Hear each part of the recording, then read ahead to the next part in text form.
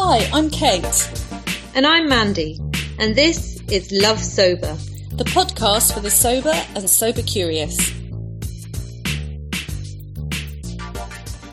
Hi and welcome back to Love Sober, the podcast, and today it's just Mandy and I, and I'm really excited to talk to Mandy because it's her soberversary. Whoop, whoop, whoop. And how many years soberversary is it, please, Mandy? 3 years. Yay! 3 is the magic number. Well done, dude.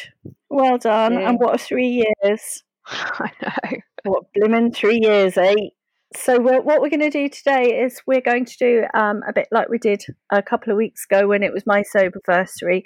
And when we ask each other the questions that we usually ask our guests to delve into our stories a little bit more. And it's kind of, we did this right at the beginning, but obviously that was a good couple of years ago, 2.5 years ago. So we're going to update the cache and, find out where we're at now in a bit more depth. So, hi, Mand, how are you doing?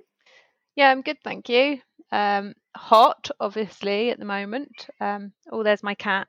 She's come to say hi. I heard her. Yeah, I'm okay, thanks. We've been really busy, but when this releases, we will be on holiday, so that's very exciting. Yeah. Yeah. And I was with you last week. We were together last week doing some photos, weren't we? Yeah. And eating bits of cake and doing a bit of swimming. Yeah. And we saw Rose, who's another She Recovers coach, who's awesome. So that was lovely. So yeah, felt really lovely last week. But like you say, it's really hot, isn't it? It's like blimmin' boiling. Yeah. I mean, obviously, I've got the sea, which is, I can't complain really. Really, because you never mention the fact that you've got the sea. But I will complain because there's so many tourists. It's just not enjoyable. Like, I have to go, about 9 o'clock in the evening when they go away. Off my land. Get off my land, exactly. Yeah. Oh, I'm a bit nervous, to be honest.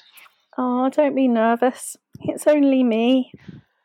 It's only me, and I've heard it all before. Many times. Don't worry about it. No, it'll be lovely. I know. I did like a couple of weeks ago when we did me, and I felt a little bit nervous, but we'll just have a chat. Yeah. And so we'll start. If you don't mind, we will dive in and start with, and because Mandy and I did go, we went backwards and forwards a bit, didn't we? So you're going to sort of concentrate really on this stretch of continuous sobriety, which is now 3 years, which is amazing. And so, can you tell us what brought you back to the decision, I suppose, to go alcohol free? Yeah, I mean, the first time I got sober was very much, I suppose, driven by as we would say in coaching terms, like a move away from goal. Was that my life was very unmanageable, and I was very depressed, and there was a lot going wrong. And then I got better. I got my mental health kind of in check, was on antidepressants, was going to therapy, had made a decision to quit my job, and we were going to move to the seaside, which was like my dream to kind of bring up my kids. And so after about a year of sobriety, someone said to me something about moderation, like, oh yeah, I just can I'm just going to just drink, every now and again, and something just snapped in my brain. I was just like, oh yeah, it was like, I can do that. Yeah, of course, sort of thing. So I told my husband, and he was really like, he just didn't really say anything. I think he was really shocked, but he just didn't, he was just like, really? And then didn't really say anything. And I guess at that point I was like looking for someone to tell me, I don't know if I would have changed anything. But anyway, so I had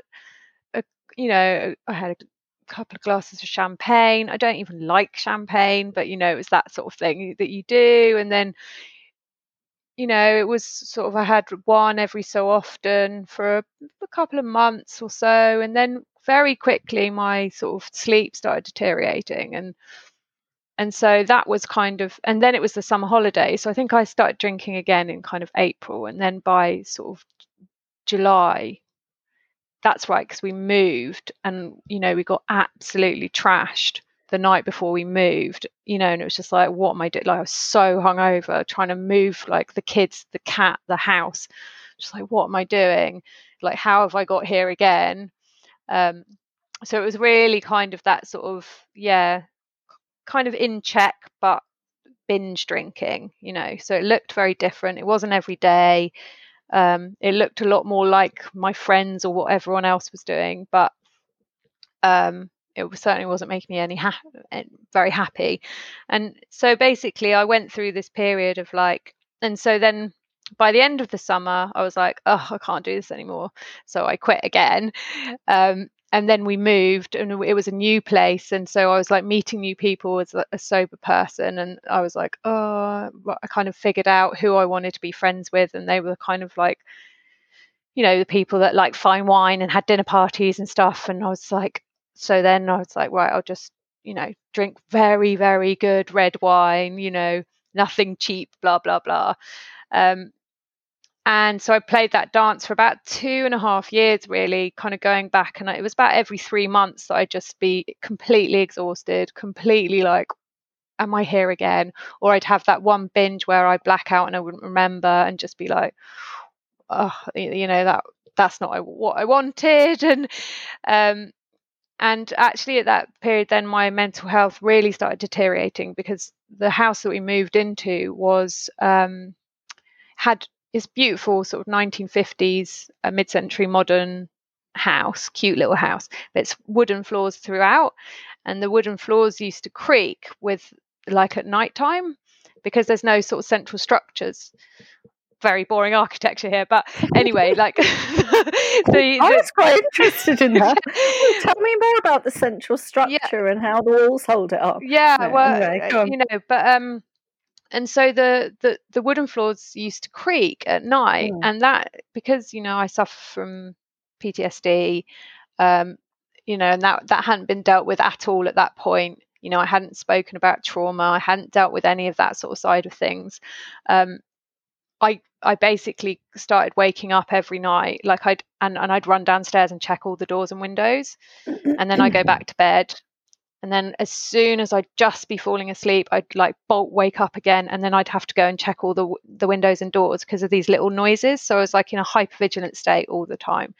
So my mental health was deteriorating rapidly, and I was drinking. I hadn't made that kind of connection again. So I went from being like super like, woohoo, this is my life, like, yay, we've moved to the seaside, everything's amazing, quit my busy job. I had a 2-year sabbatical that I'd negotiated from my job, so I had quite a good kind of wage. I had like 2/3 of my wage coming in. I was at home, I could do everything with the kids, looked perfect, and I was really struggling with my mental health. Like, I had, really bad depression. I couldn't remember how to cook properly. Like, I was wearing the same clothes all the time, and then I was like trying to meet new people. And so anyway, so I ended up going back to therapy and got put on some very kind of hardcore antipsychotic drugs to get me to sleep for like a summer. And I put on quite a lot of weight, was sleeping like 12-hour days. It was all a bit grim, really. And I remember one night sort of falling over in the bathroom, and then like looking, sort of going, what's going, like looking at these tablets. It was like, do not drink, with these tablets. It's like, okay. And so at that point I was like, well, I'd rather drink than take these tablets. So I stopped taking those tablets. So yeah, so my insomnia was pretty awful. And so backwards and forwards. I kind of kept on saying to my husband, like, wasn't I happier when I didn't drink? And he'd say yes, and I go, okay. And then I just couldn't get that mind shift back. Like, I just couldn't get it to stick. You know, and I was going to therapy like every week, sometimes twice a week at that point, going to various different therapies and seeing a psychiatrist, and I just hadn't made that kind of connection that like the booze had impacted on my mental health, and that was part of what was going on.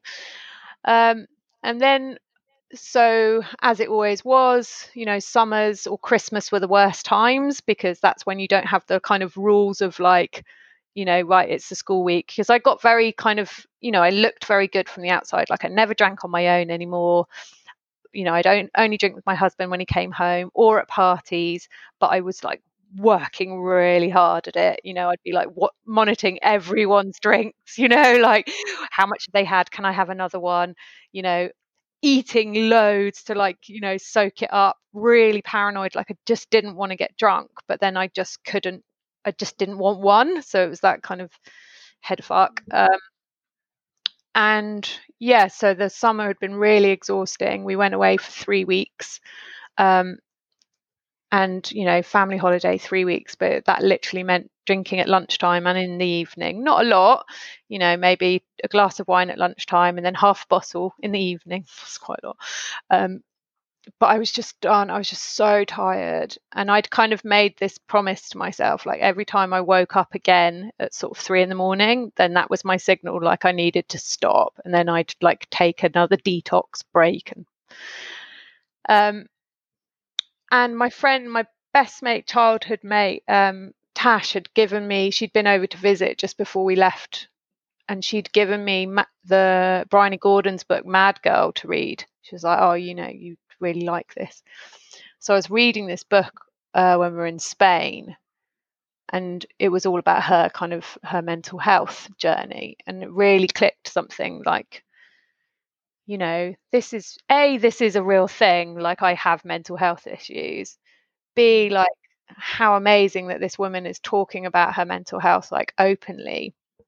And I'd kind of been fucking around with Instagram for a couple of years, but you know, seeing how it had changed and how people were doing things and making businesses and stuff. So I'd kind of been thinking about different things, like, shall I do a food one, or shall I do, you know, I wanted to express myself some way. And like I thought, and I was like, maybe I can talk about mental health and sobriety. Like maybe there's something there. Maybe there's a conversation to be had. And I started following people on, you know, on Instagram and everything.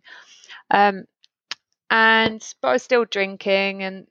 And then one evening we were in Spain. My son and my daughter, you know, they've been playing in the pool all week, but all the time we'd always been in the water with them. So at the time, my son would have been 9 and my daughter was 11. And then we were like, it was kind of like 2 days before we left or something like that. And we were like, all right, well, we can just sit next to the pool and we'll have like the aperitif, we'll have a glass of wine and they can play. And, you know, that's fine. Like we've watched them all week kind of thing. And anyway, the guy in the villa, he didn't want us to take the cover fully off because it was annoying for him to put it back on again.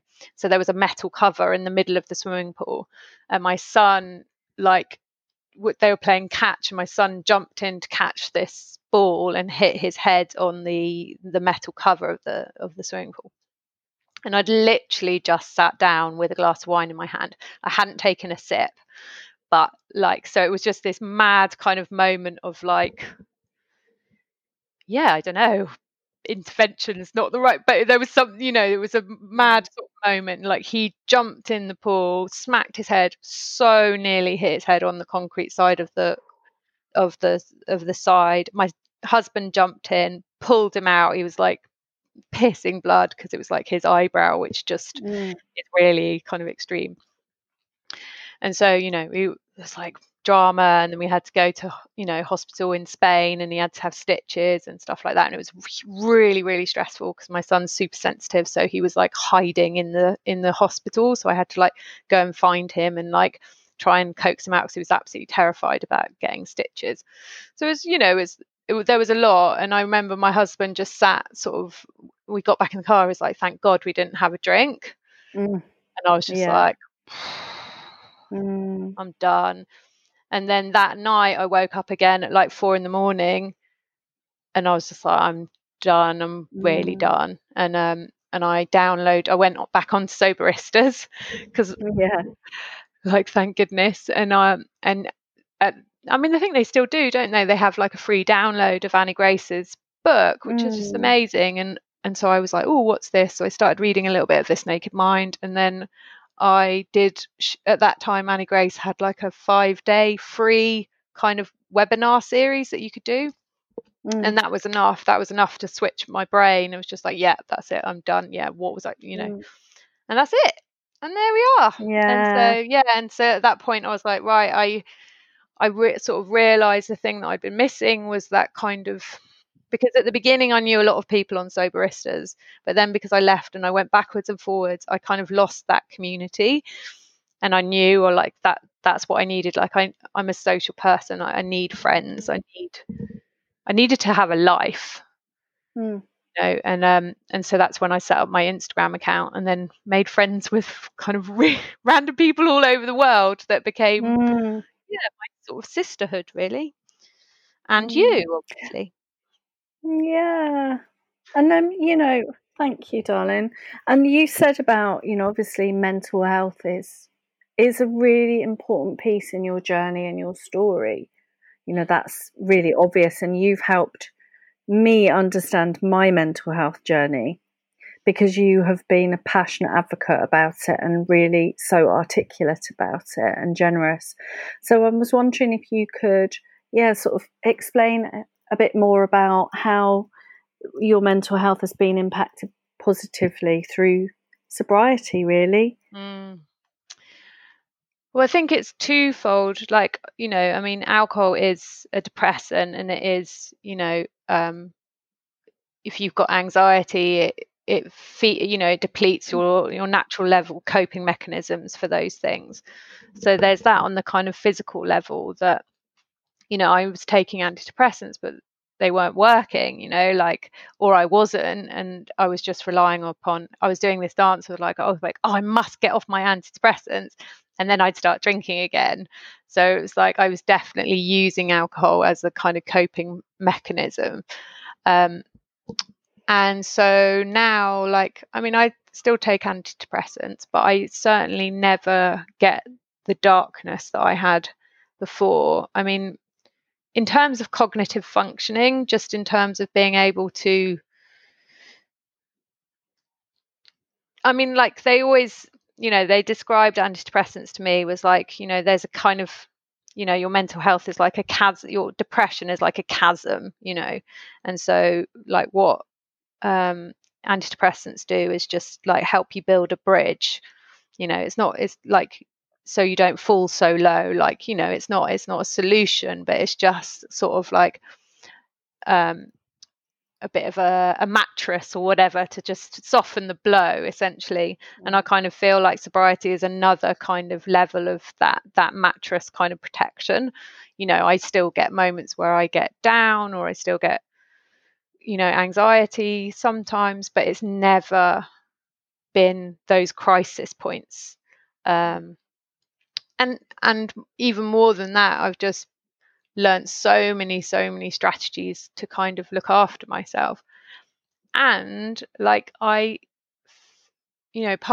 of myself, I had such huge amounts of self-loathing and low self-esteem. I couldn't look in the mirror. Like, I just hated everything. I thought I was bad at everything, and so when you get sober and you see that you're managing something, consistently, then that's just a gift to your mental well-being, because you're like, wow, okay, I'm not that bad.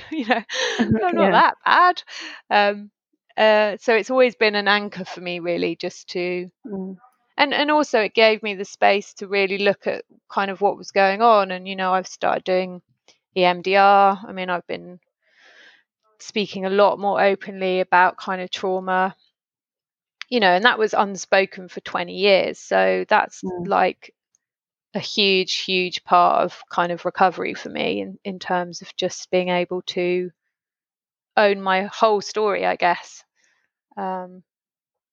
Yes, I mean, I just feel much better and I look better. And I mean, I still have really bad insomnia.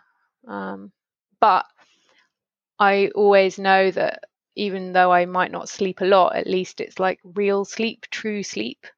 Because I mean, I used alcohol to pass out for years, so like I would just drink and then pass out and then I'd wake up at like 4 a.m. That's not that's not a solution.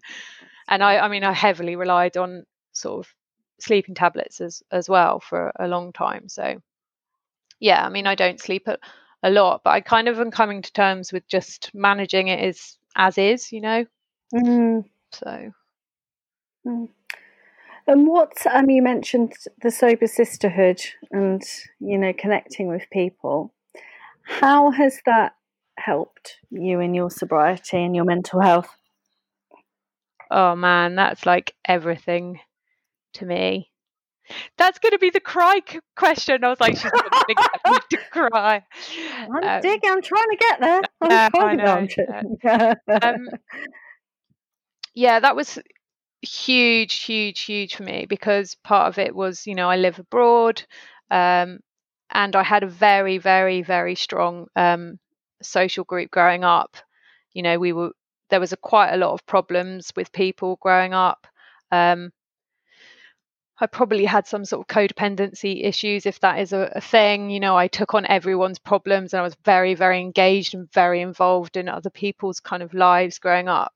And when my parents moved from where I grew up in Stroud, they moved to London when I was probably like 29. And that had a huge impact on my mental health, because it was like, not only was I living abroad, but I couldn't go back to Stroud. And like so much of my kind of being and who I thought I was tied up in those friendships. And so a lot of the work that I had to do in sobriety was untangling myself from those friendships, because actually a lot of them were quite toxic. And I mean, they like me, but they're not my super, community. They're like, we were just part of a group. And so that was very, very painful for me to kind of understand that actually they weren't all my best friends. I still have my two best friends. We've been friends since we were 7, which is amazing. Tash and Teresa, if you're listening. And I have very, very good friends from university, like Nat, Steph, Vic, and Soph. So I've always kind of had very core friendships, but there was a lot of noise going on there. And then all of a sudden, going sober was like, wow, like I basically am cutting myself off, and it was terrifying. But then I met new people, and then I met people that just, I mean, I think I've always been a real kind of deep thinker, and like, I like to chat through, I love to be silly and have a good laugh, but I do have quite a serious side. And, I just had missed that with so many people that I just like, I love having those chats. I love having chats about activism. I love, having friends, from all over the world, that kind of, that multicultural, lifestyle difference, that richness of experience. And then just being like, to have that common bond of like, oh my God, yeah, me too. Like, I get it. I just love it. And we have the best time, like I've met some of the greatest kind of, just the greatest people. So, and being able to go out again, because when I used to go back to London, that was like my escape. I'd be like, woohoo, and I'd plan up like a million things to do, and they would all be revolved around sort of drinking and going to bars and all that, and I'd get so depleted.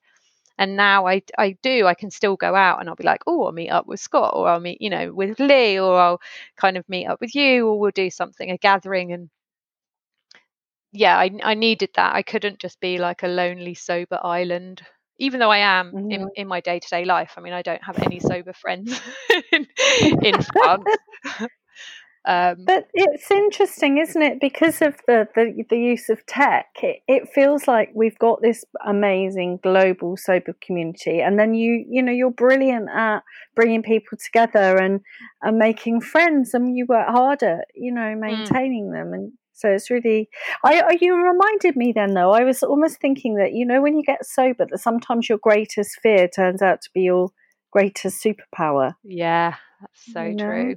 Yeah, and it was because I was like, I've always been into music and into festivals, and I can remember one of the times when I'd stopped drinking in between, and actually I think it was in my first year, so back in 2013 or 14, whatever it was, and I said to my best mate, who at the time, we were very, very fused, with very much more distance now, but I said to her at the time, I was like, because we used to go to this Giles Peterson festival in Sète in the south of France, amazing kind of world music festival and techno and dance and lots of kind of, and anyway, and I was like, yeah, I'll come, and like, it's cool, doesn't matter, I won't drink, and and she was like, she was coming with another friend of hers who'd just had a baby, and so it was kind of her return to her. She was just like, oh, I don't know whether it will work because I don't want you to sort of ruin our fun, basically, was what kind of was said. And I was so gutted, but now, like, I can name, like, 10 people on my hands that I could go to a music festival with that are sober, so it's just like, you find your people. But we would kind of go, and then we would like leave and have a cup of tea. Yeah, perfect. Exactly. we dip in, have a little boogie, and then we go home, get some blankets, and have a cup of tea. You don't have to be there to the bitter end, do you? I am 40 now, so come on. Yeah. It's age appropriate, which is what I wanted. That's where I was. I was just like, I'm still doing the things I was doing when I was 20, 25. And I'm now 35. It's like, I don't want to do this anymore, but I just didn't know how to stop. So yeah. And that has come up a few times, hasn't it? That age appropriate thing. And it's one of those things that I think is almost like it's quite unfashionable. To say that, but there is something where us, if we feel like that, we're often told, oh, don't give yourself a hard time, go on, live a little. But actually, it's your way of looking after yourself and saying, actually, this is not aligned with who I am and who I want to be right now, and that's fair enough. It's a good thing.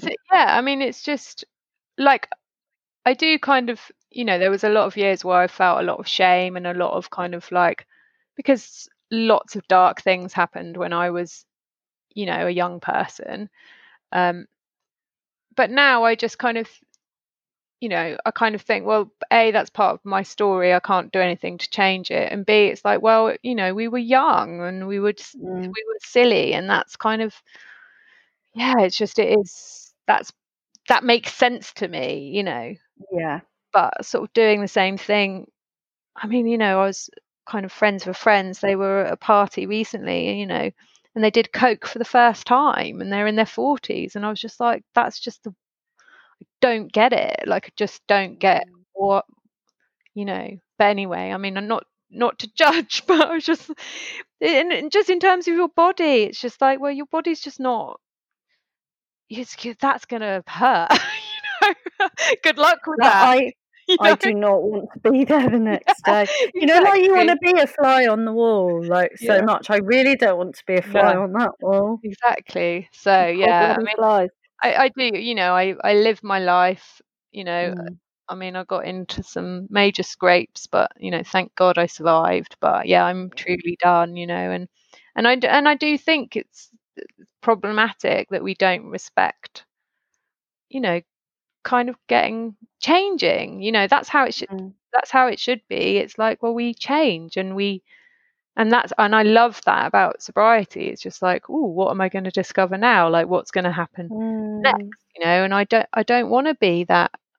I don't want to be a drunk grandma. Like, I that was going to be my reality. It was like, because I used to say to myself, oh well, when I'll try and hold it down while the kids are still at home, and then when they're gone, woohoo! And then it was like, really? And then you kind of play it forward. It's like, what? So then nothing's going to change. I'm just going to be the kind of slightly embarrassing like grandma that's like, what's wrong with grandma? Oh, don't worry, she's just had a bit too much drink, she's just going to go to bed for a couple of hours. It's like, oh no, that I didn't, I want to be like running around grandma and doing water sports, and just that's my and inspire them to think. God, I'm so worthy, aren't I? No, I love that. I love that, because what you're actually saying is that you're actually saying that it gives you hope. Yeah. It gives you hope and choice. That's what you're saying. And, so no, you're not worthy, and you're not worthy, grandma. I love the thought of you as grandma. You're going to be badass. So what area of personal growth do you think, apart from mental health, has been the biggest shift for you? Oh, like confidence, I think. And this is a really hard one to get across to people, because people see me now and they're like, oh, wow, you're so I do come across as quite confident.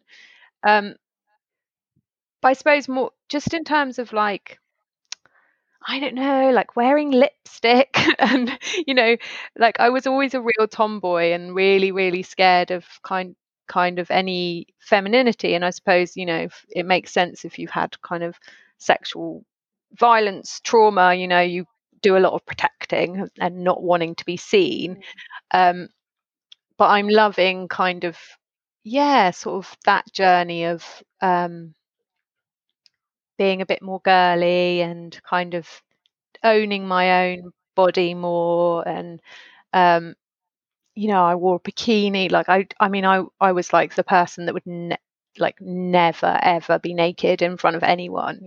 Ex-boyfriends, we literally just had sex. You can like stand up and get the water, and I'd be like, no, no way.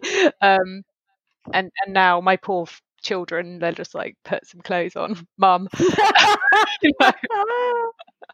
So yeah, that part of that confidence of just like, I don't really give a fuck anymore. I love that. Freedom. Yeah.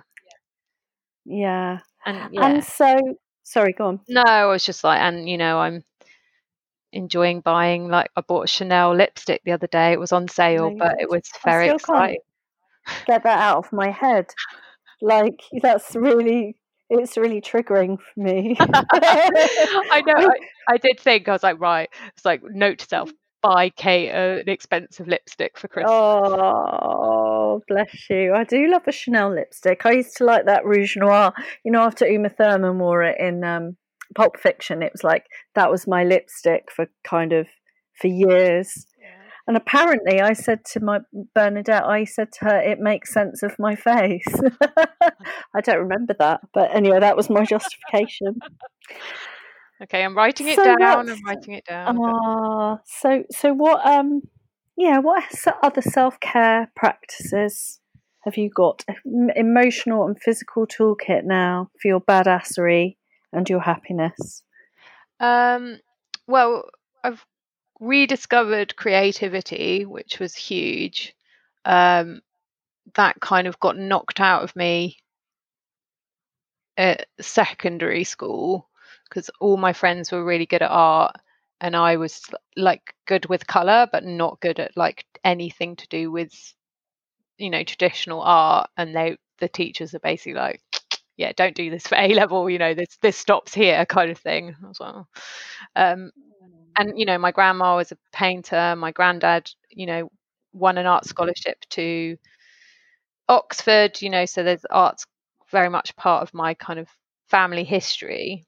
But I didn't have any kind of any hobbies really. So that's been great. And I really credit kind of Amanda Grace for helping me with that. And the Unruffled, Tammy, and just listening to them talk about the importance of creativity, Tammy and Sondra. So yeah, I do intuitive painting, which is basically just like playing with paint and color. I do sort of journaling, creative journaling. I do jigsaw puzzles. I color mandalas. All those things are the kind of things that bring my nervous system, regulates my nervous system. They're kind of either the end of the day or at the weekends. I listen to audiobooks, which I love because I've started listening to, biographies that are spoken by the person that wrote them, which is just the most joyous thing. So I listen to Michelle Obama's and Trevor Noah's, Demi Moore's. I love it. Glennon Doyle. I love it being read by the person. It's just a genius experience. I go swimming. I go to yoga. I did none of these things before I got sober. Like I did nothing. I take baths, essential oils, but I'm still discovering, and I quite like that. It's still like a little. I get quite bored of things, and then I have to find something else. So that's quite exciting. It's always like, oh, okay, I'm a bit over that, and then I come back to it after a while. But and I love write, that. Obviously we write, and I do my Instagram, which I do. That's very therapeutic for me. Sometimes I'll just have moments where I'll be like, da, da, da, da, da. I'll be like, oh, that felt good.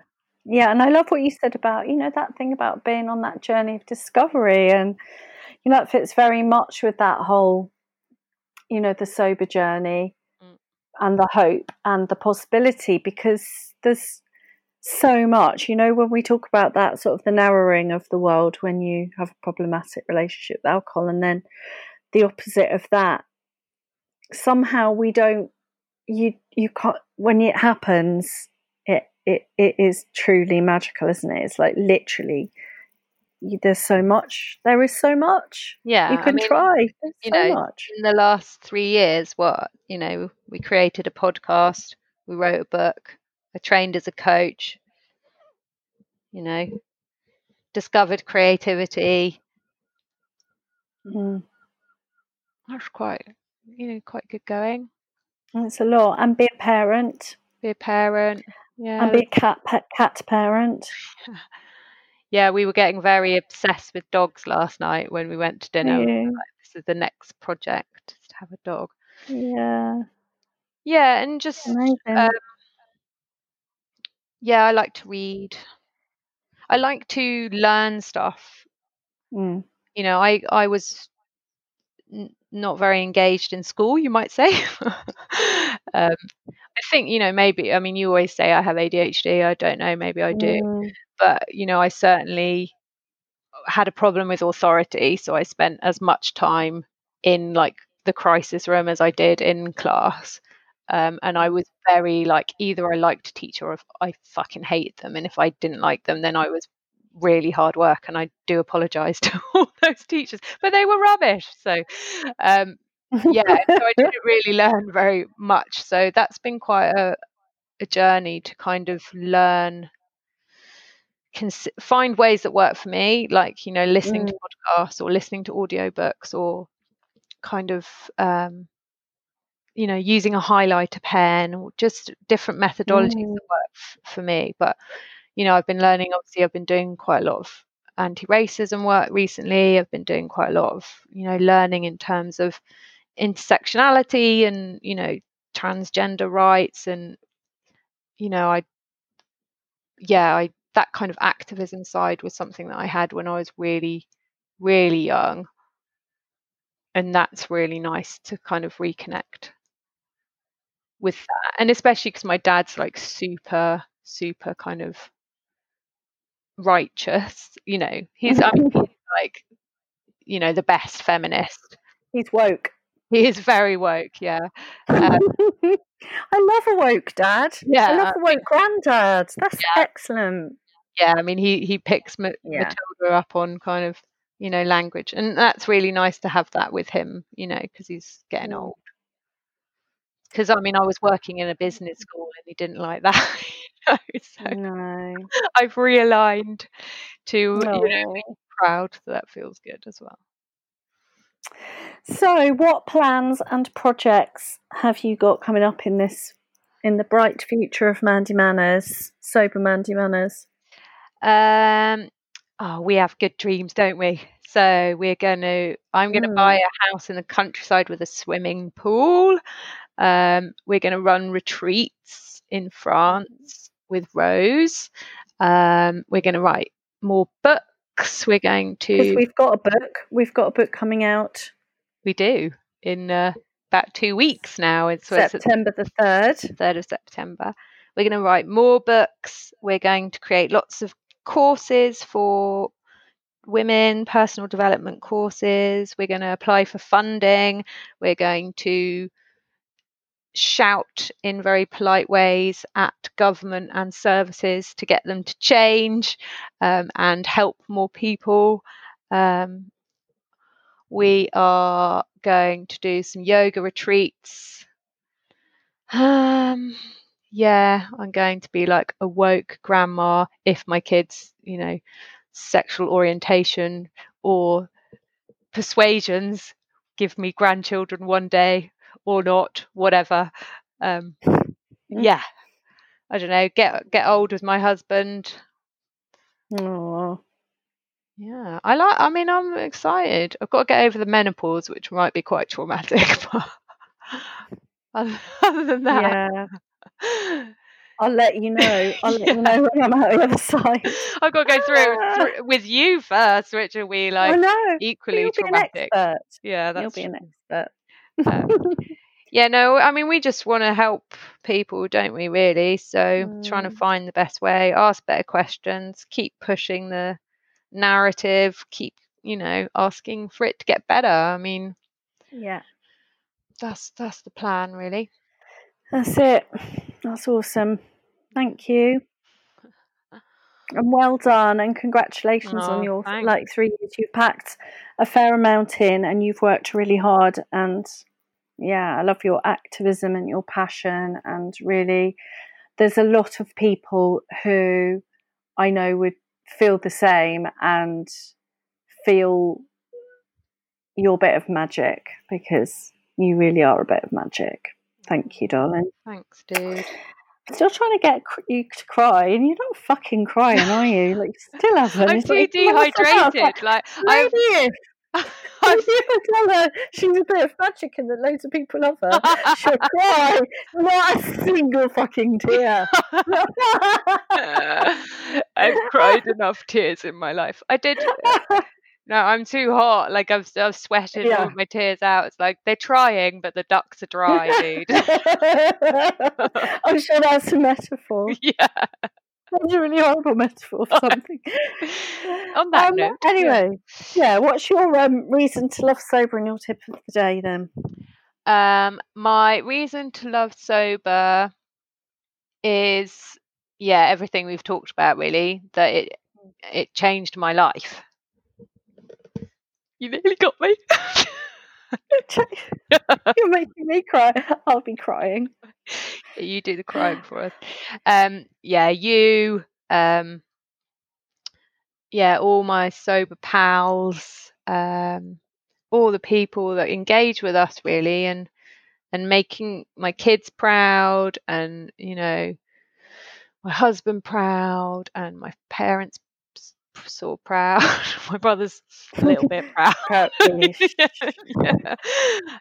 like this sliding scale of kind of. Pick it up with the cat at the end.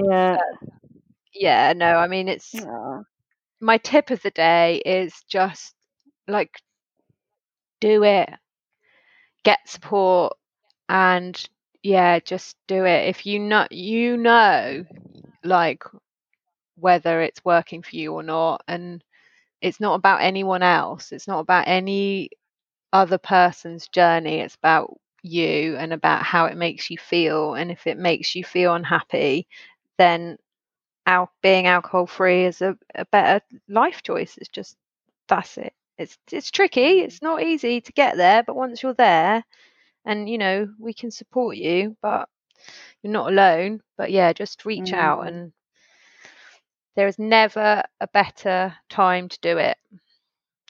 So amazing, so true. Thank you. Oh, thanks. So, as Mandy said, we do have our book out on the 3rd of September, and it's available to pre-order from your local independent bookshops, and also on Amazon and the Book Depository. And it doesn't matter wherever you are in the world. There is an American launch going on next year, but actually, if you're in the States, you can order it from Amazon and get it anyway. So that's what we've got. We've also got some courses coming up on our website, which we'll be talking about. And yeah, just get in touch. There's some free offerings as well. And if you sign up if you go to lovesober.com, you can sign up on the newsletter and keep in touch with all the stuff that we're up to. And yeah, so I think that's it for now. But if you're immediately concerned about your drinking, do reach out. Please do. I know we say that, but we really love to hear from people. So info@lovesober.com. And also to, seek medical help if you are worried. Soberistas has the anonymous Ask the Doctor service. And again, there's lots of stuff online for you to find your kind of sober community where you feel that you're fit. So just keep trying, keep reaching out, and we will see you next week for more chat.